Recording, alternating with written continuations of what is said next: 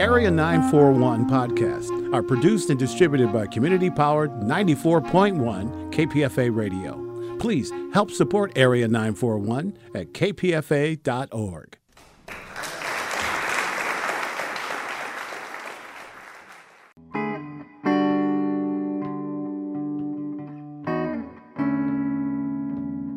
This is the Area 941 Radio Walensky podcast. I'm Richard Walensky, and we're talking about books, about theater, about film, about television, and from time to time, even about KPFA, Pacifica Radio. This interview was recorded on October 4th, 2015. My guest is John Lahr. John Lahr is the author of a collection now of profiles and reviews titled Joyride, which appeared in The New Yorker. He's the author of several biographies, including Tennessee Williams' Mad Pilgrimage of the Flesh, a biography of his father, Notes on a Cowardly Lion. His father was Bert Lahr, who was the Cowardly Lion in The Wizard of Oz. There are 16 nonfiction books which he either wrote or edited, 2 novels, 5 plays, 4 adaptations, and he co-authored with Elaine Stritch at Liberty, the former artistic director at Lincoln Center, and the Guthrie, which means he's been both a critic, because he was a critic for The New Yorker for many years, and an artistic director, and of course began by being the son of a famous comedian. So I want to start there before we get into what we've been talking about off the air, which is about theater. Obviously, you were born after The Wizard of Oz was first shown, which was 1939, and you were born in 1941. In the early 50s, it became a yearly show on television and I guess became a classic at that particular time. Before that, when you were a little kid, was it even something that your father discussed, or was it just another film? First of all, Dad didn't tell us he was an actor until we were about 8. You know, being a comedian who started in vaudeville and burlesque, it was a very hard way to make a living. 48 weeks a year, 5 shows a day, 3 changes of cities a week. And he wanted us to have a good education. He didn't get past the 6th grade, and have a life that he considered more comfortable. Of course, a writer's life he never wanted for my sister, who's also a writer and sculptress, and myself. But we were aware of the show. We saw it. There are infrared photos of us watching it in the family album. I'm holding my sister's hand, and we were scared, as everyone was scared, by the Munchkins, etc. But, you know, really, we grew up with an appreciation of his particular genius. Most people nowadays remember only The Cowardly Lion, but for 20 years he was a star of Broadway. I mean, Cole Porter wrote shows for him. E.Y. Harburg and Harold Arlen wrote shows for him. Igor Stravinsky wrote music for a revue that he was in. And he, most importantly, premiered on Broadway Waiting for Godot. So his career was vast and interesting, and I was old enough, say, to see the premiere of Waiting for Godot in Florida, where the play was billed as a laugh riot of 2 continents. So we understood and admired him as a performer. You know, looking back on it, a lot of my own interest in biography and what I do both at The New Yorker as a profile writer and in my biographies is try to bear better witness to theatricals and the lives of theatricals and the making of their art. And that was something I saw up close and personal all through Dad's life. As sensational a person as he was on stage, he was equally sensationally morose off it. And so the only way he was unreachable, actually. He was present at the conception, but he was a sort of an absent presence at home. Lovely, generous in his own way. Not generous, but benign. Not an ogre in any way, but just in his own head. And the only way I could reach him was to write a biography of him. And I started writing that biography when I was 20. It was published when I was 28. And it was fortunate for me because that book was reviewed on the front page of the New York Times Sunday section, and it made my name, and suddenly I was a critic. I had a reputation. He was still alive then? Or? He died a week before the book was finished, so we never saw it. And what I learned from doing that biography over and above getting to know my father was it taught me a lot of the, you might say, negative things. It defined what I did not want to do with both a biography and, although I didn't know I was going to be a critic then, subsequently with criticism. When I read through all his reviews, I was startled. I mean, it was a revelatory how badly written they were. They carried no life of the theater. Not only that, and this was shocking, he had 50 years of really, generally speaking, great reviews. They had no sense of him. So he was famous, but unseen. Is this people like Brooks Atkinson you're talking? Yeah, those were good reviews. Those were good reviews. But as profiles, or as a look into who he was, nobody got near him. Richard Avedon might, in the famous photo he made of him as Estragon and Waiting for Godot. But in terms of interviews and a sense of how he lived and what his values were or what was inside him that sought expression through his art, nobody got close. And a lot of good people like Atkinson, like Alistair Cook, Walter Kerr, had to go, but they were inadequate. So when I read all the biographies at the time of theater people, and still to this day, it's mostly anecdotage. And it's anecdotage without ideas. That to me is useless. My goal as a critic and as a biographer is to put the artist and his art in the context of their time. If these people are, as I think they are, actors are athletes of the spirit, stars are their own greatest creation. And they're sort of metaphors, as are plays. And that means that they're there to be interpreted. These people, whether we're talking about Al Pacino or Burt Lahr or Buster Keaton, when they are of their time, they reflect their time, and they incarnate a lot of things that the culture can't articulate. So it's the job of the critic to explain that, to make meaning out of that.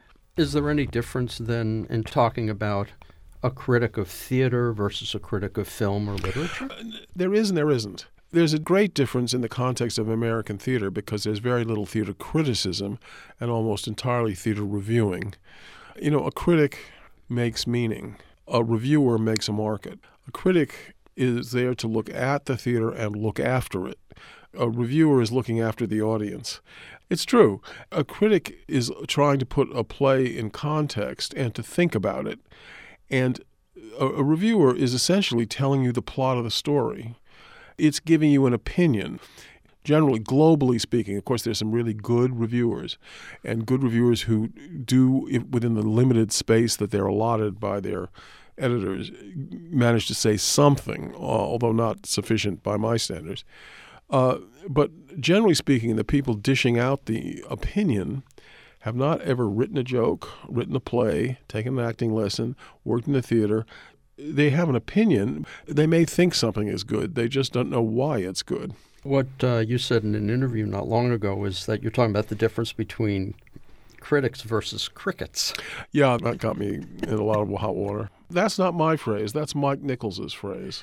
That's the issue. There's a lot of noise. There's a lot of opinion, but there's not a lot of information. John Lahr, when I look at that, what I'm looking at really is our own subjective viewpoint. And unless I'm an expert in something, my subjective viewpoint carries the same weight as anyone's. Absolutely. There's no right and wrong in criticism. There's just good argument. But your arguments have to be supported by something. That's my burden of my song. Let's talk a little bit more about this because this forms on some level the basis of a lot of Joyride. What I noticed in particular in Joyride is that you do try to keep opinion out of all of this. You're explaining, but you're not saying this is good, this is bad. Occasionally, you'll say someone is miscast. What Joyride is, we generally see plays in the context of no context. And therefore, Joyride is really a collection of profiles of most of the important playwrights of American 20th century with a few Europeans thrown in, and directors, and then my reviews of their work. So this is work that I admire, that I like, that constitutes a huge part of what we call our contemporary theater culture. And the very fact that I'm focusing on these people, the very fact that I'm trying to draw them out and understand what they were doing, how they made it, says what my view is about them. In the case of when I review a play and I like it, I'm there to evoke it and celebrate the accomplishment. So, yes, I've written many negative reviews. This is called Joyride because it's a sort of collection of pieces that in my 21 years, which incidentally is the longest run of a drama critic in the history of The New Yorker, these are the things that gave me joy. Not just joy, they really shaped how I thought about things. You know, you can't see an August Wilson play and not have a completely different idea of African American life. You know, when you see Mike Nichols's production of Death of a Salesman, he actually focused on something that brought absolutely new light to the nature of why Willy Loman is so unhappy. He actually understood the notion and was able to incarnate the idea of envy on stage and how that operates in a man. Willie doesn't claim success. He doesn't claim his life because he's eaten alive by comparison with others. And that was just a wonderful, illuminating thing. That's a review. The profiles are meant to embrace everything and to also synthesize a lot of work. It's not necessarily the place to be parsing some work versus, and I do sometimes. I don't like all of Tony Kushner's plays. There's some Sarah Ruhl's work that doesn't work, and it's not without criticism. But one of the things I feel strongly about is a lot of the reading public gets off on really reckless, irresponsible, and very easy to write smugness or snark. Easy.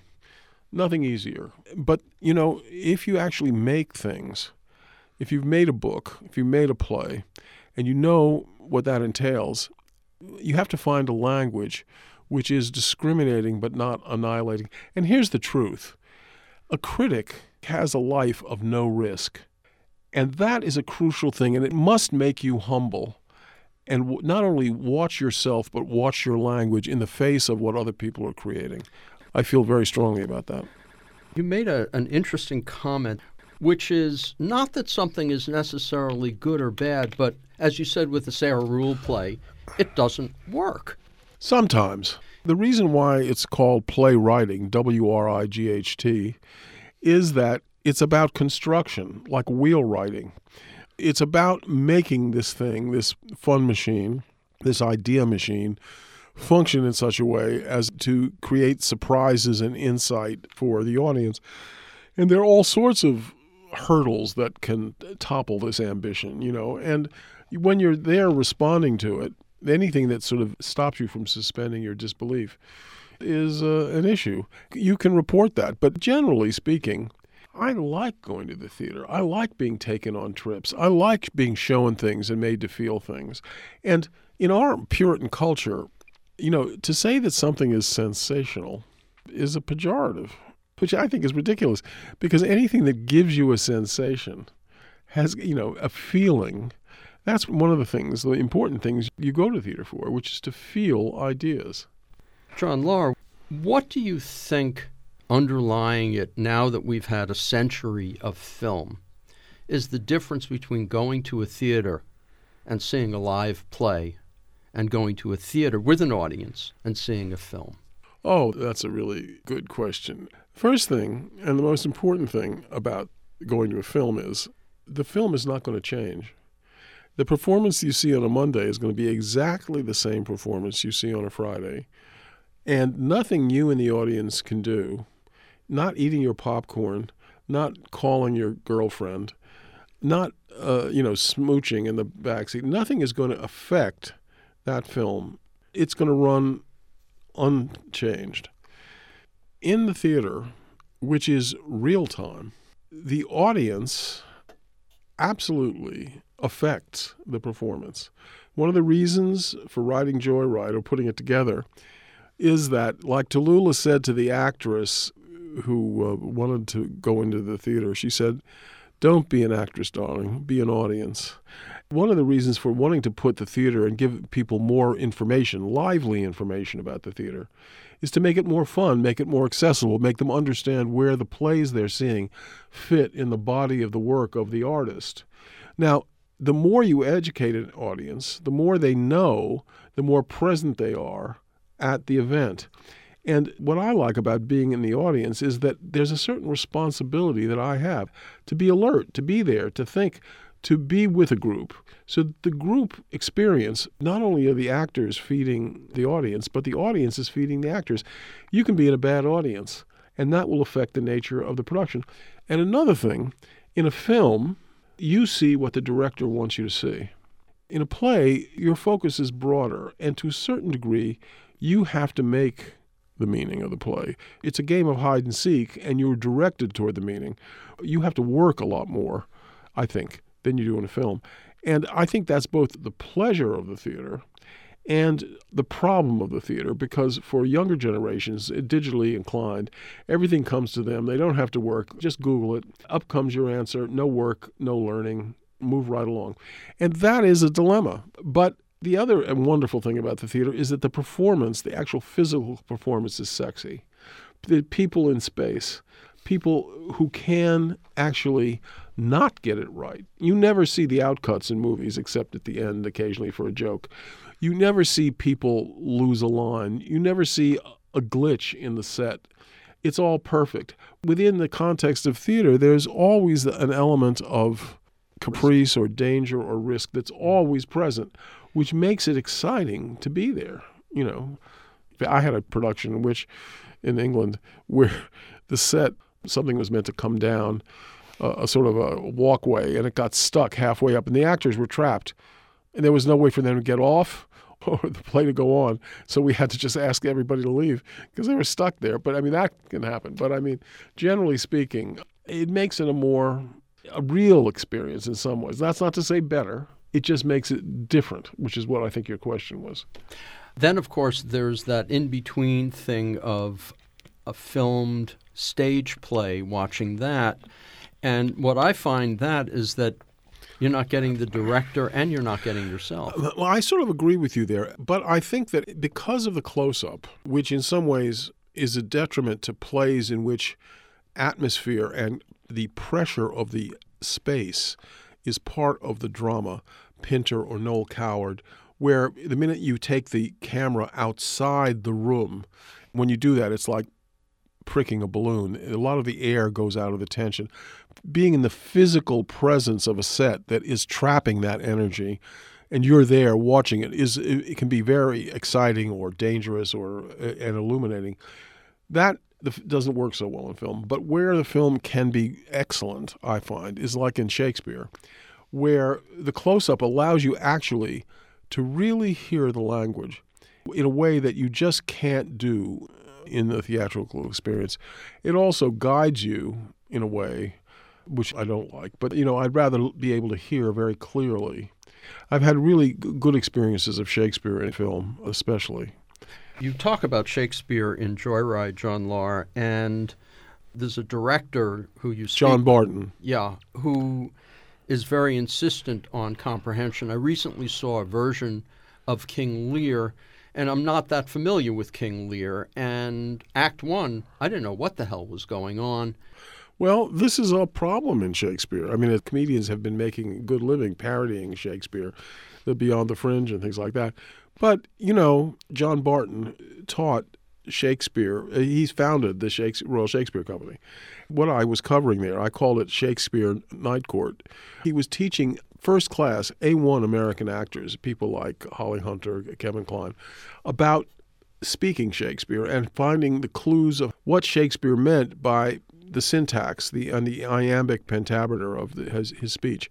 It was just illuminating to understand that speech and how Shakespeare used the stresses to enforce meaning. And essentially, everything in Shakespeare is dialectic. Two is the only number you need in Shakespeare. It's thesis, antithesis the whole time, even in talk. So I was exploring that, reporting on that idea. And I like thinking about Shakespeare because of a lot of contemporary, especially cinematic storytelling, we owe to Shakespeare. If a scene begins with a plus, it's going to either end in a minus or a plus minus, which is irony. And the sort of the short scenes, the shift of mood and tension, all that starts with Shakespeare and how his storytelling began. And it's fun to try and explain a play, an ancient play, to a modern audience by giving it facts about Elizabethan life or the nature. It makes it come alive in a different way, you know. We can only see a play when it's being presented. We can always read a play. I'm kind of nervous about reading a play before I see it.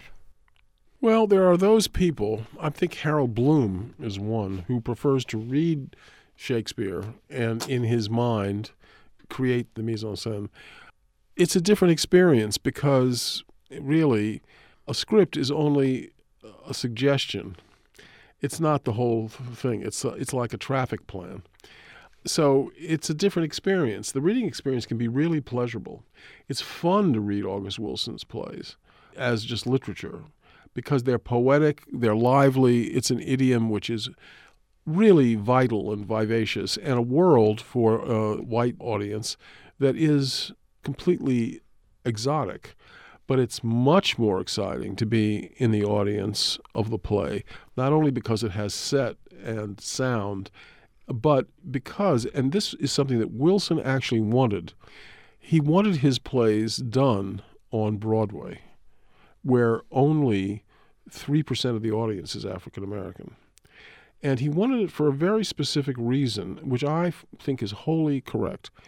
When you go to an August Wilson play, and by the way, there's the Broadway theaters is named after him, where the African Americans laugh is not where the white audience laughs. And where the white audience laughs is very often not where the African American audience laughs. And in that intersection, the audience is learning an awful lot about each other. He wanted that mashup. And it's very educational and very exciting because not only are you learning from the stage, but you're learning from the audience. And by the way, his plays are large. And of course, in our culture, form follows money and things cost more. And therefore, it's quite hard to get a collection of any kind of good actors, and especially 15 of them in one play, all with nice cameos, a bit like Shakespeare. So there should be, I think, a kind of August Wilson repertory company. Failing that, I'm glad to say that now HBO, with Denzel Washington producing, is going to do one Wilson play a year for the next decade, so that there will be outstanding, at least television representations of the plays for everybody to see in case locally they can't field an A team to do the plays. But it's always better in principle to be seeing the play in 3 dimensions, which is what it's meant to be, than it is simply to read it. But of course, we all can get an enormous amount out of reading them. That brings us Tennessee Williams, where a lot of the plays never even get produced, other than Menagerie and... Richard, that's just not true. This year, Tennessee Williams's royalties will be $1.5 million. So a lot of people are watching a lot of plays that are not just Glass Menagerie and A Streetcar Named Desire.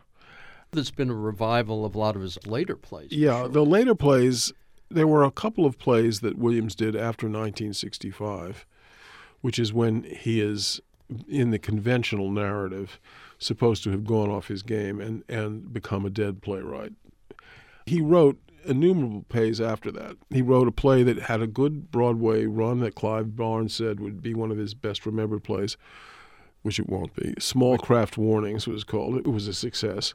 But he wrote an absolutely brilliant play that I saw called Gnadigus Fraulein. It was in 1965, and it was his attempt to find a new audience and write in the new manner of the French absurdists. It was his attempt to write a kind of Ionesco play. That's what he said. And it was great. It involved a gigantic bird called a cockaloony bird, and it was very serious. It was about an old opera singer who was forced to live in a hotel and on the Keys, and whose eyes are being pecked out by birds. And if I describe the plot, it's just silly because you won't get it. But it was a wonderful show, and it got a couple of really excellent revivals, one with Elizabeth Ashley at Hartford. But the history of American theater is a history of first nights, and this was a bad first night. And the play never got, so it's a really good play. His last play, which is called A House Not Meant to Stand, which he died in 1983, and it was put on in Chicago in 1982, was very good. It's a really good play. Time said it was the best play since Night of the Iguana, which it is. And when the head of the Goodman, who was a guy called Gregory Mosher, moved to Lincoln Center to become head of Lincoln Center, he asked to do it in New York. And Lady Maria St. Just, then alive and at her most draconian, although she'd never seen the production, refused to let it transfer. So we have yet to have Williams's last play produced in New York, which is a shame. And what was that first play you talked about, the one from 65? It was part of a double bill, but it is called Gnadiges Fraulein, Gnadiges, Fraulein. And it's a one-act then? Yeah. What was the name of the two plays together? The name of the play, the collective title of the play, in which the Gnadiges Fraulein was one piece, The Slapstick Tragedy. John Lahr, what do you think about politics in a general sense, politics and its relation to theater? I've talked to artistic directors who talk about what's very important afterward is the conversation that theatergoers might have. And certainly we know about agitprop. Theater, as all art, asks questions, doesn't necessarily give us answers. But what I'm saying is that it's also a political, even if it's not a political tool, it changes us politically, or can. This is a really good question. And I have a lot of answers to it. Everything about theater going is political. If you go to a musical, people always talk about political theater. And what they really mean is left-wing political theater. The most successful political theater ever invented in the history of the world was American musical.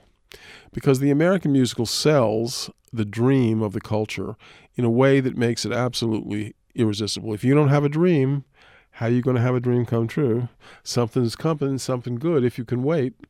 When you walk through a storm, keep your head up high. These mantras form the basis of faith in the culture and the democracy and the working out of the culture. So putting that aside, because that's not what these people talk about, political theater, especially now in our culture. I live in London, and that's a very good place to think about America. There's a reason why the greatest books about American culture have been written by people who were outsiders. De Tocqueville, Dickens, Fanny Trollope, Gore Vidal, James Baldwin. All these people who comment on America lived outside it for a long period of time because you're not infected by the deliriums of the culture and the sort of 24/7 hysterical ranting coming at you from the box. It doesn't happen that way in Europe. When I come here, the thing I think after 9/11, it's very clear to me that terrorism works. The Americans act as if they are not in a terrorized culture. But everything that you're looking at in America exhibits the presenting symptoms of a terrorized people. What the culture says when you read about terrorism, the discussion is only about killing people. But the goal of terrorism is not just to kill people, but to kill thought and to drive people into fundamentalist positions where they are making quick and bad decisions. They don't want to deal with any ambiguity. They don't want to deal with complexity. They want to get the problem solved, buried, and finished. So you got an immigrant problem, easy. Send them all home. Build a wall. Lots of really dumb ideas that are not thought out. And you can just look at the tangle in Washington or Iraq, and you can see the culture doesn't need people to come over here to bomb it. It's imploding from within. Now, this is where theater is important because, first of all, Terrorism wants to isolate people and push them into positions of fear. And theater brings people together. They're there together. They're working to think together as a collective about something. They're also, and this is crucial to why theater is important, most of the stories we're told on television and in films are corporate agreements. The individual voice counts for not so much. Not so in theater. Theater is the last bastion of the individual voice in public storytelling. And therefore, the voice pushes the audience to think outside the box. So theater is a form, and theater going, I argue, the political aspect of it is it's a form of anti-terrorism. It refuses thoughtlessness. It wants to live with ambivalence and complexity. It's looking for different answers and in getting people engaged in a discussion about that. So that's my answer to the political question with a small p of why theater is, in its essence, and especially now, political. Broadway, on the other hand, has these corporate musicals. Absolutely, but that's political too, but it's consolidating very dearly beloved principles of capitalism. As Woody Allen said, if it wasn't show business, they'd call it show. Let's face it, the whole notion of American notion, now toxic notion of fame and celebrity, comes from Broadway, seeing your name in lights. That's Broadway. That's not Hollywood. In Hollywood, when film started, they wanted to keep the names of all the stars off the marquee. So it's selling an ideology. It is selling the very thing that the other theater we were talking about is not. I mean, it's selling escape, and nobody ever went broke in America selling escape, you know. It's selling not thinking. And the passion for ignorance is the great sort of struggle in American life, you know. When I spoke with Sondheim once, I complained about all of these Hollywood stars coming to Broadway. He said that's nothing new. Yeah, he's right. They went to see Burbage in Shakespeare's day. Absolutely. You have to get tuchuses on seats, right? One issue about theater, say, is the cost, which also keeps people away. My mom, her very first show was I Married an Angel with Vera Zorina in 1938, I think.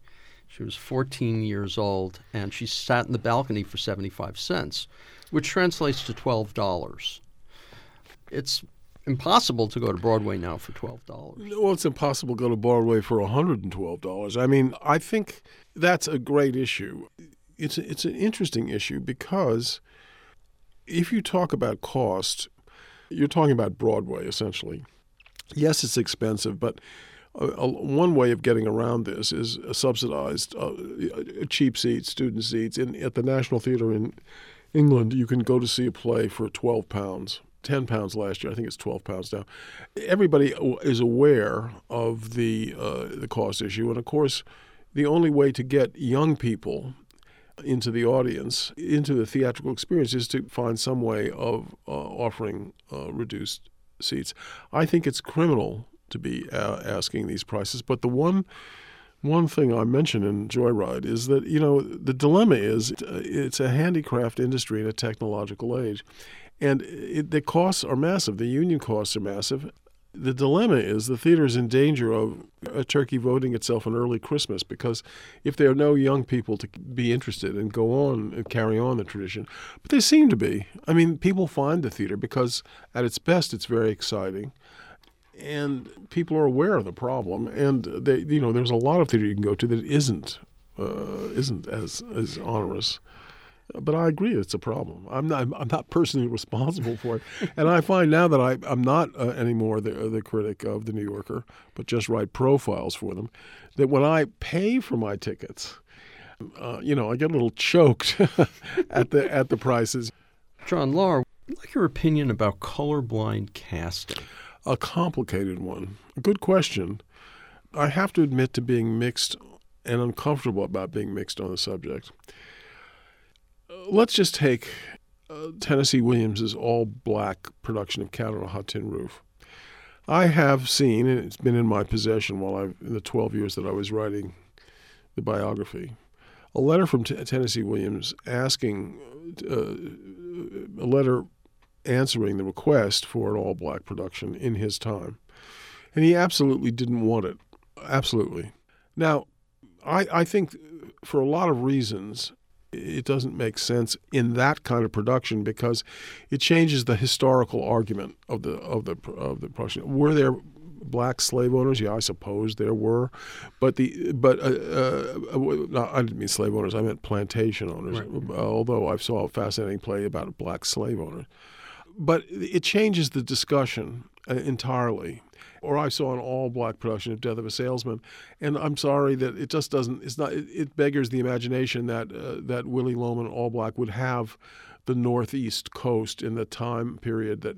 Then you're dealing with it and automatically when I said that at the time, I got a lot of, you're a racist. Well, I'm not a racist, but the way I answer these people is this: you're right. Let's everything be cast. Let's just have open casting. Now, August Wilson wrote some of the most beautiful monologues for women that exist in 20th century drama, and men, but the women's monologues are great. Let's let white people do that. They'd howl and say, no, that's no good because it's incredible. And what's more, you couldn't believe it. That's the reality, that it in certain kinds of plays, to me, and I may be proved an old codger on this, but it doesn't work. And in other plays, it is perfectly fine. I'm Waiting for Godot. Plays where that is not a sort of a part of the debate of the play, it seems to me okay.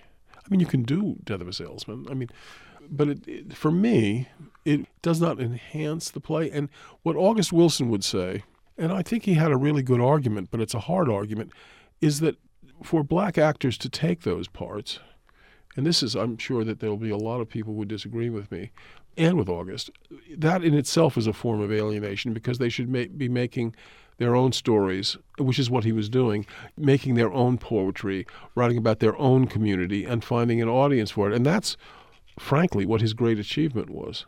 We're coming to their stories and listening to their poetry and seeing their lives, and we can't participate in that in terms of performing it, even though it's brilliant stuff. I have very mixed feelings because, I would assume that there were certainly plays where the race of the character or even sometimes the gender would make no difference Absolutely. On a one-by-one basis. Absolutely. One of the things I like about Hamilton, which is a musical that I wish I could come out of retirement and write about because I think it's so terrific. But one of the things I like of that is it's a multicultural experience. And you might say this is the 21st century. So you have Asians, you have Chicanos, you have African Americans, you have whites. It's a mosh pit. But this is a musical told in rap, so that to a certain degree, it's already in some other, lyrically speaking, it's already in some heightened mythic world, orally inventive world that isn't. We're not asked. It's a sort of a fantasy version of America, and a good one. But in that case, all power to it. It's part of the greatness of the production. We talked about the politics, and most playwrights, politically progressive. There are a couple exceptions. I don't know the politics necessarily of Neil LaBute other than the fact that he's Mormon, but I do know that David Mamet has turned very far to the right. What do you think that's about? Oh, well, I wish I knew. I don't ask David those questions, and I don't really know. I mean, it's not I can't answer it. I don't think it's necessarily made him a better. I have a great deal of. I mean, I have a profile on him. I admire his early plays, especially. I think it insofar as it's made him more fundamentalist, it's made him less ambivalent, and therefore less complex. And I'm more in that. John Lahr, why do you think we see so little of Clifford Odets plays these days? I can tell you why we do. First of all, we are starting to see more Clifford Odets plays. When I came to the New Yorker in 1992, I did so with the express intention of using the New Yorker as a bully pulpit, both for Williams, who at the time, whose reputation was much in decline, and also for Odets, who I think is a really underrated playwright. And the reason why there weren't a lot of Odets productions in New York prior to 1992 was that it was known that the critic of the New York Times, Frank Rich, did not like Odets. And therefore, no producer or no regional, repertory theater company guy was going to risk a whole production thinking that they were going to come up against this bias. Subsequently, thanks really to Andre Bishop at Lincoln Center, there have been two stellar productions of Odets plays, Awake and Sing and The Golden Boy, terrific productions which showed the skill, the construction, the construction skills and the narrative skills of, and got a lot of the quality of the plays out there. And so I think he wrote 9 plays between 1935 and 1941, and then he wrote 3 plays in the 50s. One of which was Country Girl, also a very good play, which was recently done on Broadway, directed by Mike Nichols. I think those plays are terrific. So they're not going out of the discussion, and I just think part of it people need to know more about Odets was a fascinating person, and probably one of the best theater biographies that exists about him, Clifford Odets, playwright, by Marjorie Brenner Gibson is her name. An excellent book. And his own diary of 1940, called The World is Ripe, gives you a sense of a man who's sort of split between artistic success and commercial success. And that division is extremely dramatic, and a study of a kind, especially in the 40s, just at the cusp of the Depression, at the end of the Depression, before the war, of the sort of psychic struggle of this restless talent. And if you wanted to look at the dilemma of the corruption of celebrity, or the struggle of celebrity, because he did write, the general received opinion is that he lost it when he went into Hollywood, which is not true. He ended up writing not only The Country Girl, but another play which I'm going to block on its name now, was nominated but lost the Pulitzer. I'm going to block on its name, sorry. But he also wrote Sweet Smell of Success, which has got to be one of the most interesting films about Hollywood. So I wouldn't call that a bad innings. But part of my game as a critic and a writer is to, rather like an optometrist, when you go in to check your glasses and he puts different lenses in your glasses, is just to give people more information and give them more news about the writing and the people, to give them another way of looking at the story of these people and the works they made, to change the discussion a little bit, shift things around, to hopefully let in a little more air around these productions. I get the sense, actually, that on some level, since I'm not a theater director and I'm not an artistic director, on some level, you're saying to the artistic directors, take another look at these people. Absolutely. I mean, I don't know. In some cases, you don't have to tell an artistic director to take another look at Tony Kushner or Sarah Rule or Wally Shawn. They're very well in their sights. But in some cases, with older playwrights, or like Odets being a good example, or even Williams in the later plays, take a look at these. I'm actually a lobby certain of my friends are in artistic directorships to do plays, and they have over time. So they still belong in the discussion. They have something to say to us now. Well, a couple of years ago, I believe this is the play we're talking about, so I'll have to change it if it isn't. A couple of years ago, Marin Theater did Joe Turner's Come and Gone, just a couple of years ago. Yeah, that's the great play. And next spring, Cal Shakes is doing it here in the Bay Area, and a lot of people saw that earlier production. Brought up a question of seeing, I mean, if you see a movie a second time, you're seeing the movie a second time, and for me, I'm not really that interested in seeing a movie a second time. But a play would be different, or would it? Yes and no. I mean, you see, most people think that the plot is the play. That's what most theater reviewing is about. This is the plot. And God forbid, if you're a critic, you should tell the plot because you've given away everything. Well, in fact, you've given away nothing. The plot is only the line that the writer uses to hang his ideas and his observations. And so that each time you're seeing a new production, you're seeing another director's interpretation of the story. And that involves an awful lot of interpolation and suggestion. So new lighting, different business, they can sometimes call out whole ranges of feeling and characters that go unexplored in another production. And or conversely, in some productions that want to, like the very successful production of Glass Menagerie, which was on Broadway a couple of years ago with Cherry Jones, which I hated. I thought it was a very bad production because they cut out the major themes of the major moments of the play. It just was like tearing off a limb as far as I was concerned. But it was slick, and it was effective without being penetrating.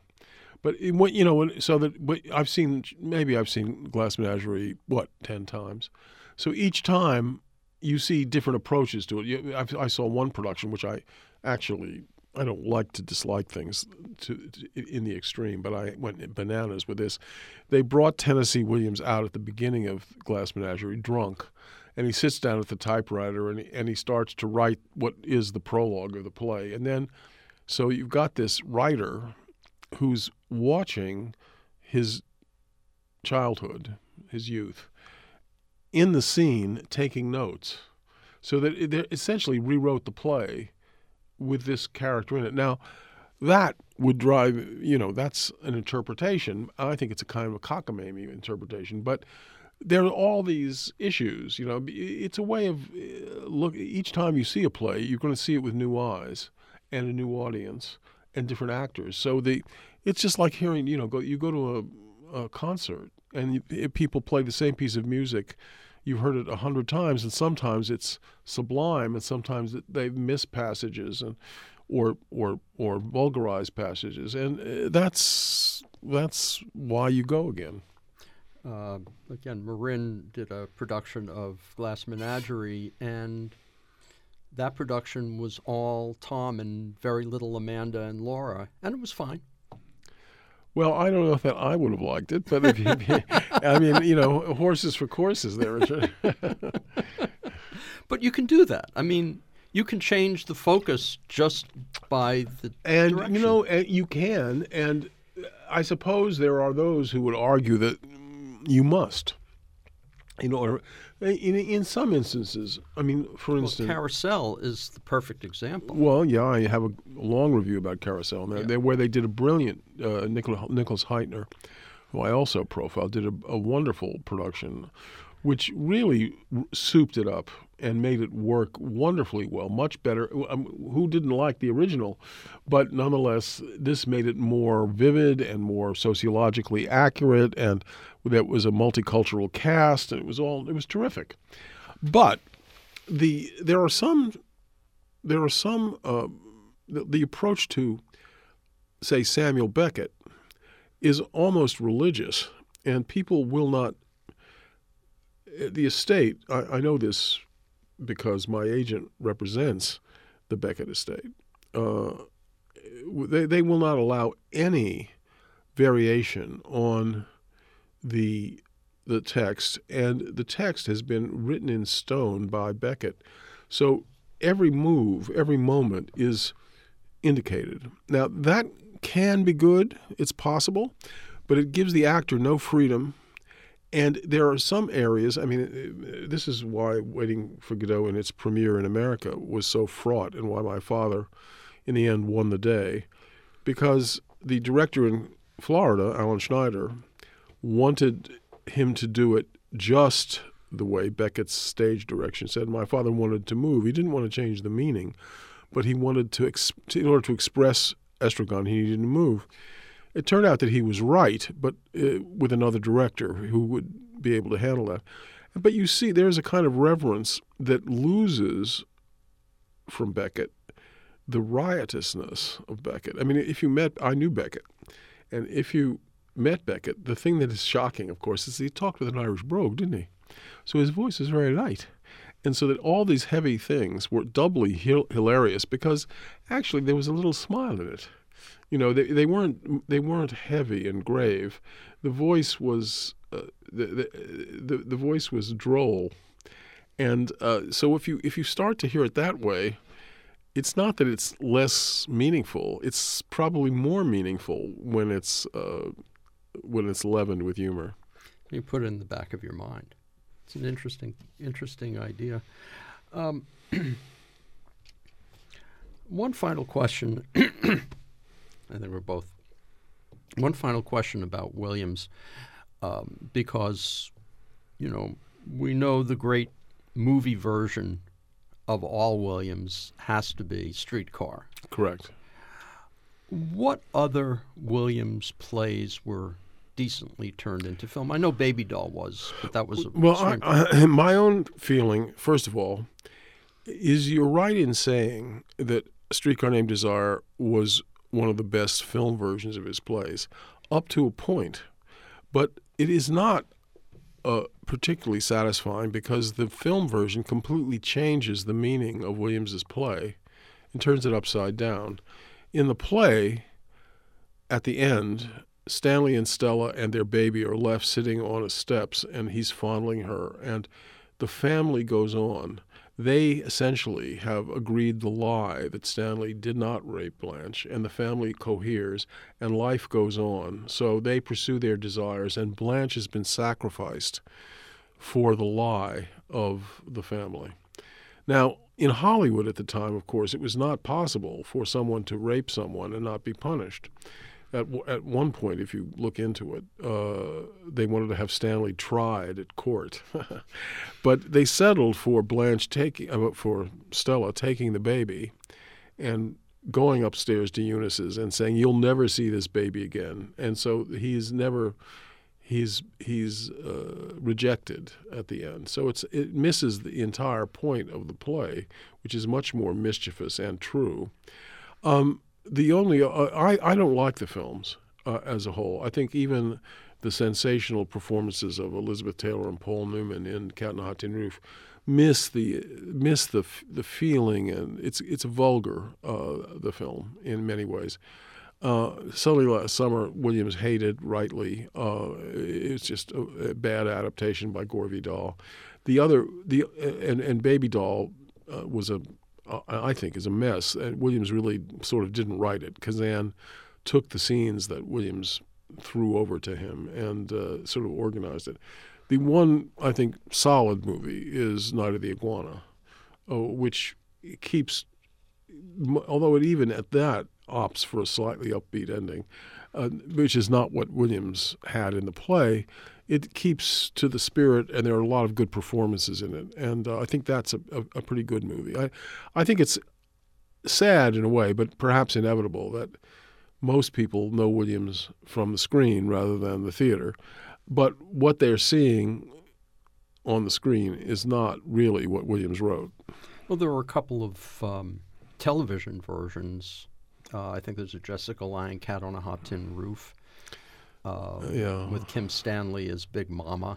Yeah, that could have been okay, I suppose. Although I don't think, my own view is that Jessica Lange couldn't cut it. But that's my view. Sorry, Jessica. John Lahr, now that you're no longer doing the reviews, you're still writing the profiles. I understand you're thinking about writing a biography of Mike Nichols. No, I thought of I was writing a biography.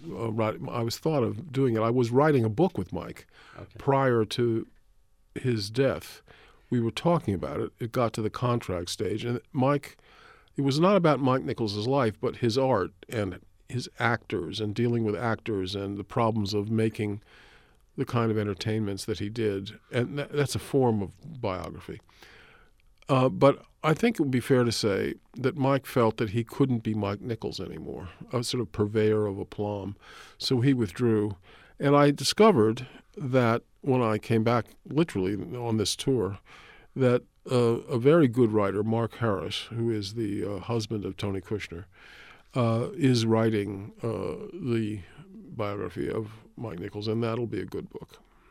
So what have you got up your sleeve? You know, I'm gonna rest on my laurels for a while, but I've been asked to write a play, and I may do that. And I'm toying with a book about.